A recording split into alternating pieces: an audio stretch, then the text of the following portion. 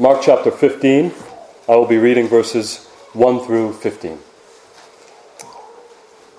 Hear, for this is the word of the Lord. And as soon as it was morning, the chief priests held a consultation with the elders and scribes and the whole council. And they bound Jesus and led him away and delivered him over to Pilate. And Pilate asked him, "Are you the king of the Jews?" And he answered him, "You have said so." And the chief priests accused him of many things. And Pilate again asked him, "Have you no answer to make? See how many charges they bring against you." But Jesus made no further answer, so that Pilate was amazed.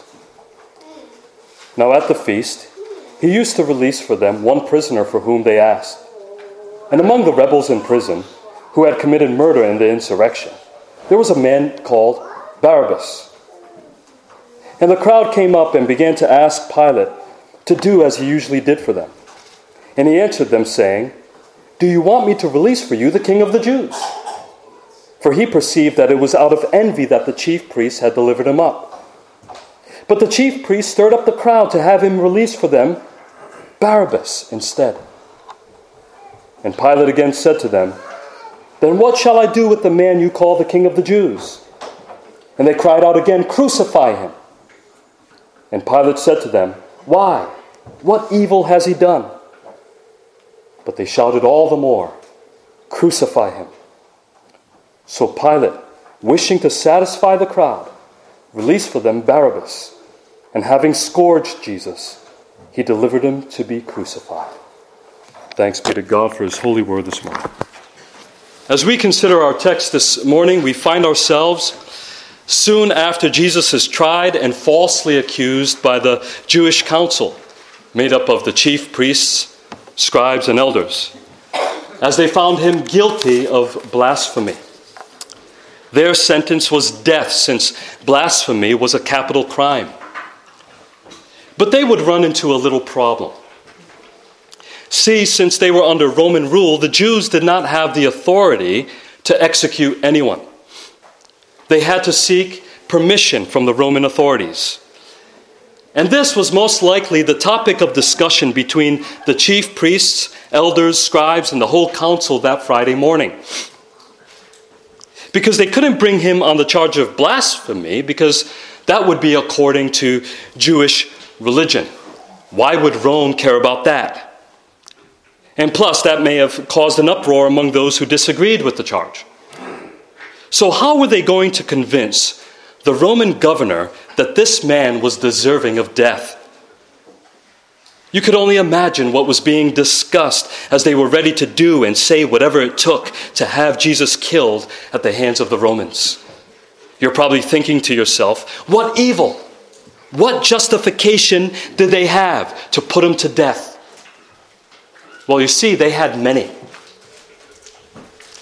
See, Pharisaical religion was corrupted by Babylonian pagan religion.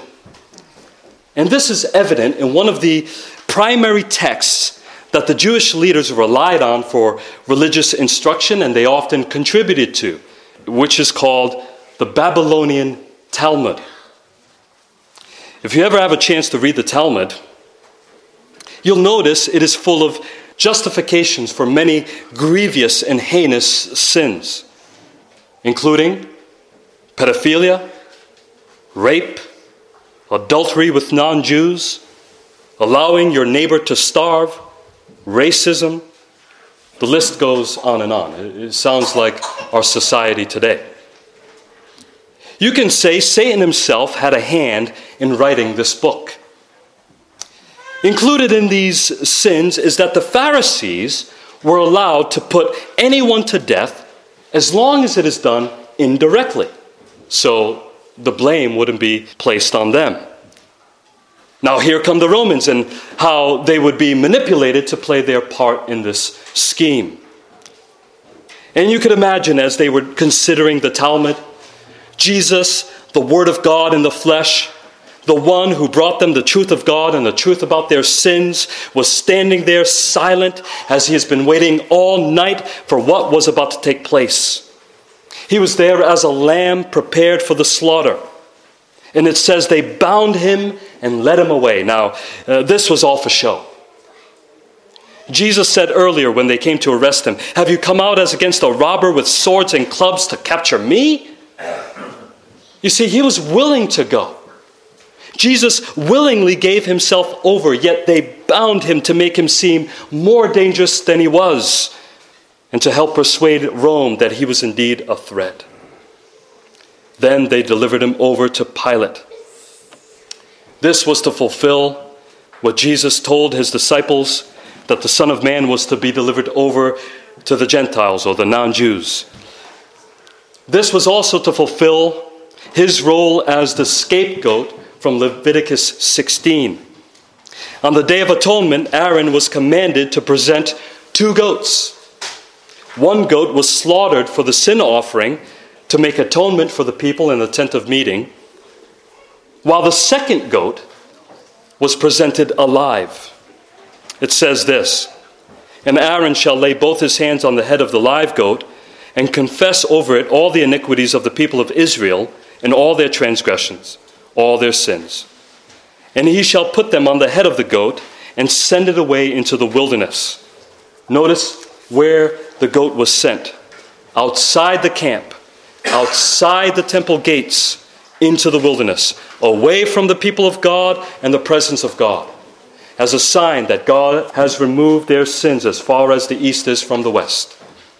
Jesus, the one who bears our sins, is figuratively sent outside the camp, away from the people of God and the presence of God, delivered over to the Gentiles as a sign that he is going to remove our sins as far as the east is from the west. Later, he would be crucified outside the walls of Jerusalem, away from God's presence and temple. This is why the author of Hebrews says this, "Therefore let us go to him outside the camp and bear the reproach he endured." Because not only is he our scapegoat, but to the Jews, him being delivered over to Pilate, delivered over to the Gentiles, is another way of saying that he is cut off from the presence of God and the people of God. This is one way that he who knew no sin was made to be sin for us, as he was handed over to the Gentiles. In John it says, even the Jewish leaders would stand outside the governor's headquarters out of fear of being made unclean. This for the Jews was divine judgment. Now, who is this Pilate character? Pilate was appointed as the 5th governor of Judea. He was governor from 26 to 37 AD. To be appointed governor over a conquered land such as Judea for this long period of time, 11 years, was a sign of failure, not success. He was not known as a great leader of the Romans. This would be his most well-known achievement, if you want to call it that. To his shame, his name would be remembered in the Apostles' Creed as the one whom Jesus suffered under. He would later be fired from his post and kicked out of the government of Rome by Emperor Caligula. So you wonder why Pilate was known as a harsh and stubborn man and who did not favor the Jews. But at times, you also get a sense that he had some conscience and he knew how to reason. He was able to make judgments in cases brought to him and see through manipulation. We will see some of that as we go on. So the Jews delivered Jesus over to Pilate. But what was the accusation against him? Luke's account records this. And they began to accuse him, saying, "We found this man misleading our nation and forbidding us to give tribute to Caesar, and saying that he himself is Christ, a king." If there was anyone doing misleading, it was not Jesus. In fact, Jesus told them before to render to Caesar the things that are Caesar's. So in other words, they falsely accuse him of treason. They accuse him of being a political criminal. They accuse him of going around saying that he is king and not Caesar. Now, He did say he was king, but he did not say, do not honor Caesar. Peter would later follow Jesus' example when he tells Christians to specifically honor the emperor. Who was the emperor at the time? Nero, the persecutor of Christians. Jesus never taught rebellion.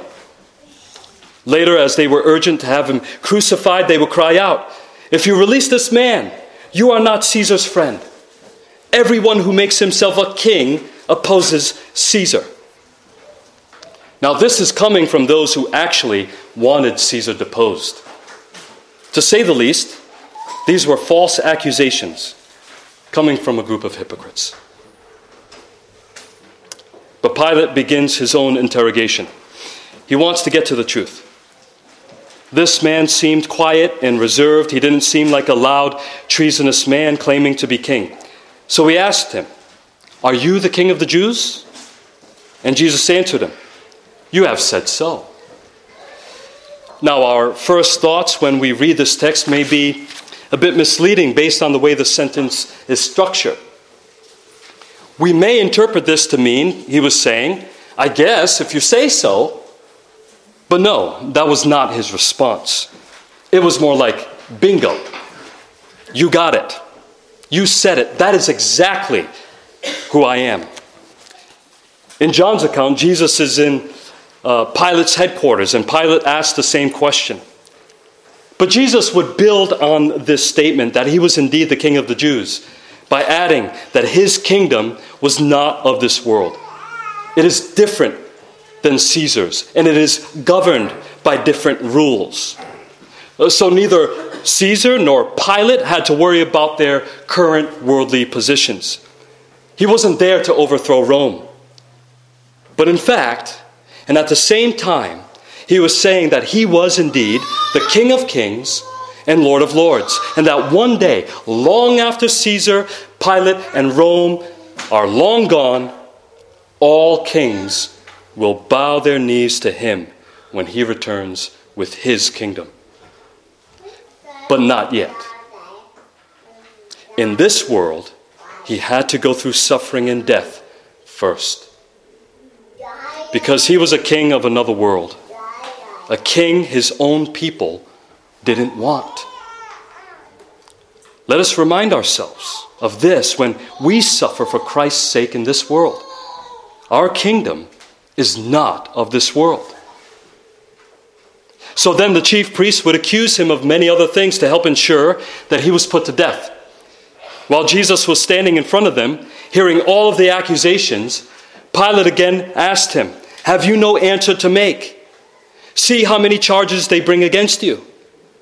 But Jesus made no further answer, so that Pilate was amazed.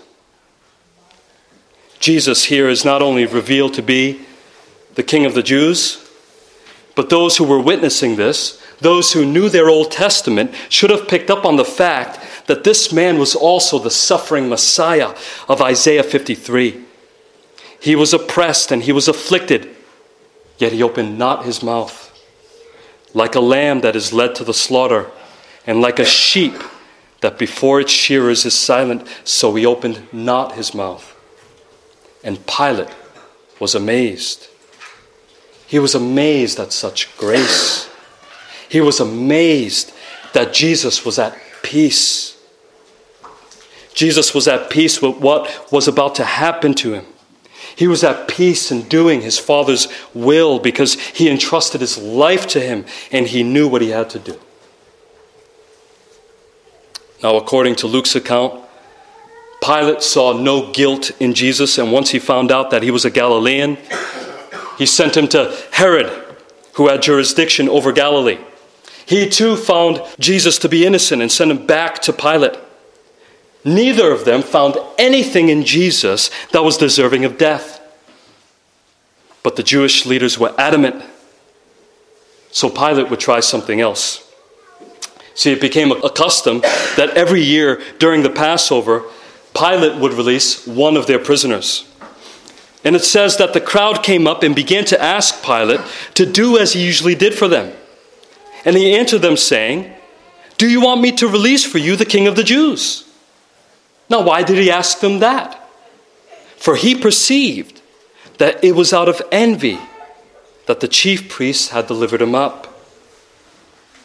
See, Pilate was keen on what they were doing. He saw through their manipulations. He saw through their evil. It's ironic how a Gentile outside the camp who does not know the truth, yet he sees the truth of their evil. While those who have the truth, who possessed the truth in their Bibles, didn't see the truth standing right in front of them. And they didn't see the truth of their evil ways. Beloved, this is the danger of owning and reading a Bible and yet go on and make justifications for all of our evil ways. That is the danger of misusing our Bibles in order to make justification for our evil ways. But Pilate tried to get himself out of such a bind. He wasn't just trying to save Jesus, but he was also trying to save himself the trouble of condemning an innocent man. In Matthew, even Pilate's wife would warn him that he should have nothing to do with this righteous man because she had a dream about him and she suffered much because of him. Also, he saw the reason why they wanted him dead. It was out of envy. Remember, Jesus was very popular at this point. Their authority and leadership had come into question since Jesus was around. But beloved, this has been the pattern of the people of God over the centuries. This has been the pattern of Israel over the centuries. Whenever God appointed and sent someone into their lives with his word, God's people would reject his rule. Think of Joseph and how out of envy his brothers plotted to kill him, but instead sold him into slavery, all because he was Jacob's beloved son. And he foretold that one day they would all bow to him. Sound familiar? How about when Israel envied the nations and told Samuel to give them a king like theirs? And the Lord said, they didn't reject Samuel, but they rejected him. They rejected God from being a king over them. It's funny today how many Christians say they want to go back to the good old days when Christians and Christian pastors were respected. Folks, this is where we lack in our knowledge of history. Back in the 1800s, I was listening to a historian speak about this, and he said how there was recorded history that says there was common persecution of pastors across the U.S. There are accounts recorded of elders of churches who would line up in front of pulpits facing the pastor. And they would wait until the moment that the pastor would say something they didn't like preaching the word of God. And once he said it, they would escort him out of the pulpit, send him outside, and the congregation would proceed to go beat him up. So the point he was trying to make is that the people of God have always rejected God's rule to some degree. And he was also making the point that we have it pretty good today. But the list goes on and on of God's people resisting God's rule. This is nothing new. And it was all out of envy. And this is what we see in the chief priests as they stirred up the crowd. Now, this crowd was most likely mixed with those who walked with Jesus in his triumphal entry and a more radicalized crowd who was influenced by the Jewish leaders. Also, consider that there could have been up to 2 million people who traveled to Jerusalem for Passover. So this crowd would have been closely tied to the temple. And they wouldn't have appreciated what Jesus said about the destruction of the temple. Also remember, by this point, the temple was not only a religious symbol, but also it was a political and nationalistic symbol. This was the pride of the Jews. So with all of that in mind, what was this crowd's response? We can say that Pilate's plan backfired. As it says, but the chief priests stirred up the crowd to have him release for them Barabbas instead. Notice how easy it is to manipulate people with a so-called better choice. We see that a lot going on in our nation today. But who is this other choice? Barabbas. Who is he? Well, we know he is a murderer and a thief according to John 18. But we often get this idea that Barabbas was just like any old criminal. We often see this in the movies. He was like this barbaric guy, lacking conviction, no sophistication whatsoever. But he was much more than a murderer and a thief. He was a political prisoner. This was just what the crowd wanted. It says this in verse 7, and among the rebels in prison who had committed murder in the insurrection, there was a man called Barabbas. So he was part of a rebellion to overthrow Rome, similar to the Zealot movement. He was a nationalist and a rebel. He was someone that people would write books about or movies about today, calling him a national hero. And whoever he murdered was most likely a Roman with government ties, maybe a soldier or a politician. Now this text is filled with irony. For one, this is the same exact crime that the Jewish leaders were falsely accusing Jesus of. But Barabbas was actually guilty of the crime of treason and murder while Jesus was innocent.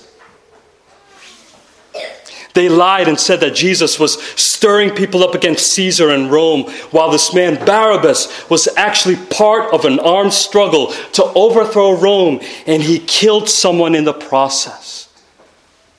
Was that at all part of Jesus' ministry? I think not. Another irony is found in his name. Both tradition and the Greek manuscripts of Matthew 27 tells us that Barabbas was not his first name, but his last name. His first name was also Jesus.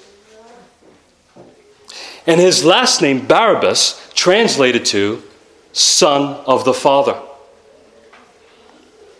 So they had a choice to make, you can say, between two Jesuses. Jesus, Barabbas, Son of the Father, or Jesus, Bar Joseph. Bar means son of. Jesus, Bar Joseph, the son of Joseph, the true Son of the Father. So who did they choose? They chose who sinners always choose. Because this wasn't only about the leaders doing whatever it took to get rid of Jesus, but this is also about who sinners prefer over the real Jesus. They wanted a different Jesus. They wanted Jesus Barabbas. They wanted a worldly leader rather than a spiritual leader. If they were to release anyone, it had to be someone that would profit the people. Remember, they wanted a worldly Messiah. They wanted someone who would overthrow Rome for them. And they would say to themselves, probably in this way, see, Barabbas was a man of action. He's a hero of the people. He stood up to the man. He had courage. He did something about our current problems. What did Jesus ever do besides heal some folks and preach to us about sin and how we need to repent?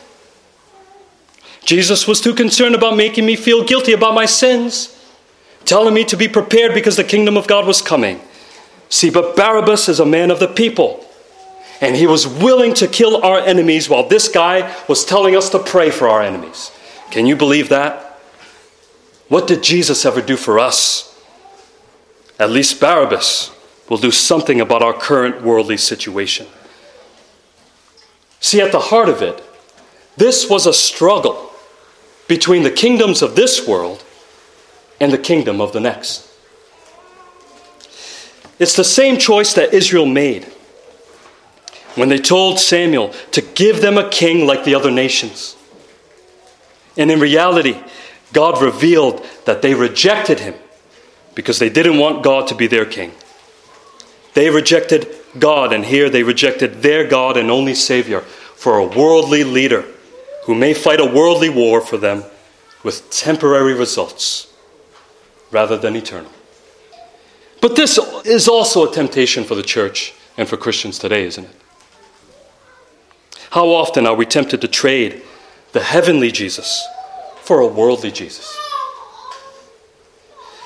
I can't tell you how many times I've heard people say that the church is not doing enough or isn't saying enough about our current worldly problems, that we're too hung up on spirituality, sin, hell, and all this salvation stuff. That Christianity is too weak, the church is too weak. What about stirring people up for action in the world? What about rallying people up to stand up to the man? My temptation is usually to respond the way Nathan responded to David. You are that man. They ask, what about the Jesus who was a rebel? Well, there is a Jesus in the Bible who was a rebel, but it wasn't Jesus the Christ. It was Jesus Barabbas. And just like them, we have a choice to make. They wanted a different type of Jesus. Sinners always want a different type of Jesus. We want a Jesus that will suit our desires, who will affirm us in our frustrations with the world. We want a Jesus who will call us to hate our enemies rather than love our enemies. We want a Jesus who will secure our worldly comforts rather than grant us heavenly and spiritual comfort. They wanted worldly political freedom, but not spiritual freedom. The Pharisees always wanted to overthrow Rome and gain independence for Israel.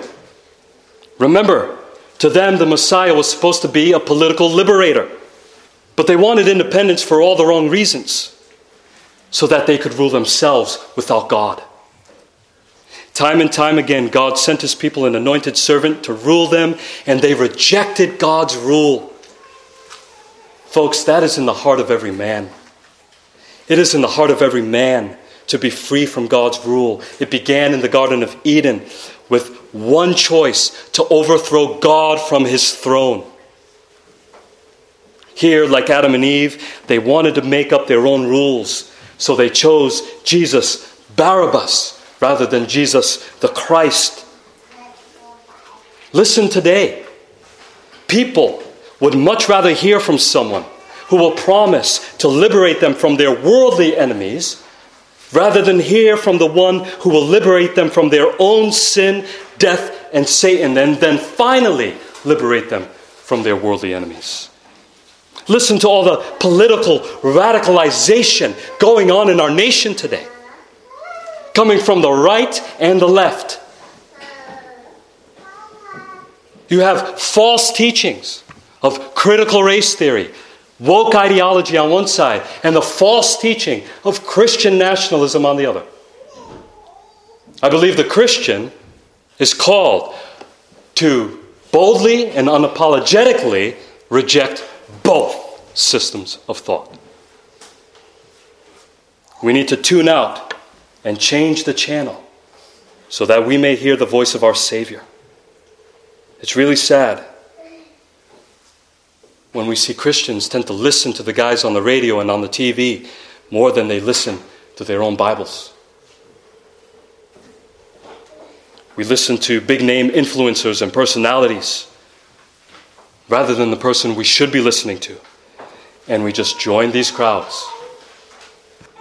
So when Pilate again said to them, "Then what shall I do with the man you call the King of the Jews?" And they cried out again, "Crucify him." Just a week before, he had crowds around him hailing him as king. "Hosanna! Blessed is he who comes in the name of the Lord. Hosanna in the highest." Now he hears shouts, "Crucify him." And Pilate, again seeing that Jesus was innocent, said to them, "Why? What evil has he done?" No answer. Instead, they shouted all the more, crucify him. Unfortunately, with this event, we see Pilate's true colors come out, showing us that he was not the hero of the story. He is not the savior of this story. In fact, this story is here to show us how everyone around Jesus were sinners and that he stood alone as the innocent one among the guilty and the only hero and savior of this story. Just like all men were there in the Garden of Eden, applauding when Adam and Eve took and ate the forbidden fruit, we were all there with them shouting, "Crucify him." We were all there rejecting his rule. It says so. Pilate, wishing to satisfy the crowd, released for them Barabbas, and having scourged Jesus, he delivered him to be crucified. In Matthew's account, it says that he took water and washed his hands before the crowd, saying, "I am innocent of this man's blood. See to it yourselves." Pilate failed to act on his conscience. He was just another corrupt politician. He wanted to avoid a riot at the hands of the people, so he released Barabbas and sent Jesus away to be scourged. For Rome, to scourge someone was not just a beating or a whipping. It involved two men on either side of Jesus while he was tied to a post. Each had a leather whip with 9 tails, and each tail would have pieces of metal and bone that would tear the flesh so deeply that the damage done would reveal muscle and organs. Many times prisoners did not survive the scourging, never mind the crucifixion that would follow. It was a brutal punishment for one who committed no crime, who was guilty of no sin. This was to fulfill what it says of the suffering servant. His appearance was so marred beyond human semblance. But beloved, even with all the evil that we see in this text, let us not neglect to recognize the love of our Heavenly Father for us here. Let us not neglect to recognize the love of our Savior and what this means for us. Barabbas, who was indeed guilty of murder and deserving of death, was released while Jesus, who was completely and perfectly innocent of all sin, took his place. He would receive what Barabbas deserved. A sinner was released while the only sinless one was condemned. Because the all-consuming question that we should ask is, why did he suffer this way? Peter says, "For Christ also suffered once for sins, the righteous for the unrighteous, that he might bring us to God." We are Barabbas in this story. We deserve the wrath that Jesus would take on himself. But we were released while Jesus was bound and died in our place. God shows his love for us in that while we were still sinners, Christ died for us. Pilate was used as a tool in God's hands to bring about the salvation of sinners. And God's grace screams louder out of this page than the crowd who shouted, "Crucify him." And just like Barabbas, because of Christ who was innocent but treated as guilty, we who are guilty will be treated as innocent. And Pilate delivers him to be crucified. What does this mean? It means he took on the covenant curses we deserve. In fact, he became accursed. Christ redeemed us from the curse of the law by becoming a curse for us. For it is written, "Cursed is everyone who is hanged on a tree." So, beloved, place your faith in this Christ. Look to him for your salvation. Look to him for your righteousness. We have nowhere else to turn. Who are you going to choose? A worldly Jesus? A worldly Savior? A Jesus who will free you from your temporary cares, or the true Savior who will liberate you from your worst enemies, yourself, death, and Satan? They saw the brute and worldly strength of Barabbas.